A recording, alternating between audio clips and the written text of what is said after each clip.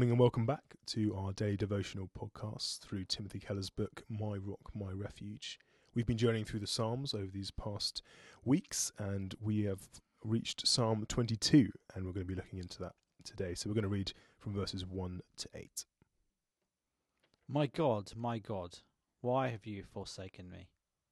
Why are you so far from saving me, so far from my cries of anguish?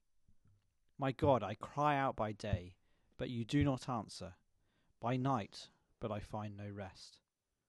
Yet you are enthroned as the Holy One. You are the one Israel praises.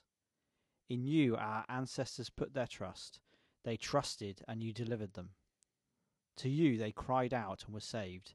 In you they trusted and were not put to shame. But I am a worm and not a man, scorned by everyone, despised by the people. All who see me mock me. They hurl insults, shaking their heads. He trusts in the Lord, they say. Let the Lord rescue him. Let him deliver him, since he delights in him. Tim Keller titles his thoughts on this psalm, A Word-Saturated Life. Jesus answered every one of Satan's assaults with passages from Deuteronomy. As he was carrying the cross, he cited the prophet Hosea. As he was dying in agony, he quoted both Psalm 22 verse 1 and Psalm 31 verse 5. Jesus was so saturated in the Word of God that it spontaneously came to mind, enabling him to interpret and face every challenge. There are modern imitations of what Jesus had: relaxation techniques, stress management, positive thinking, mystical forms of contemplation, but nothing can duplicate it.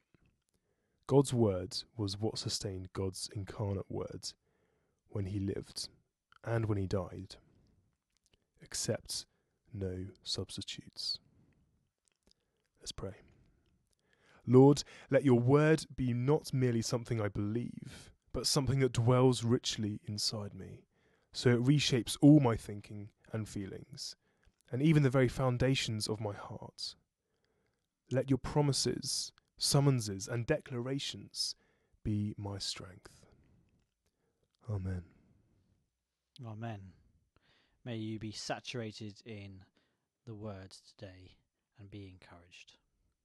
See you tomorrow.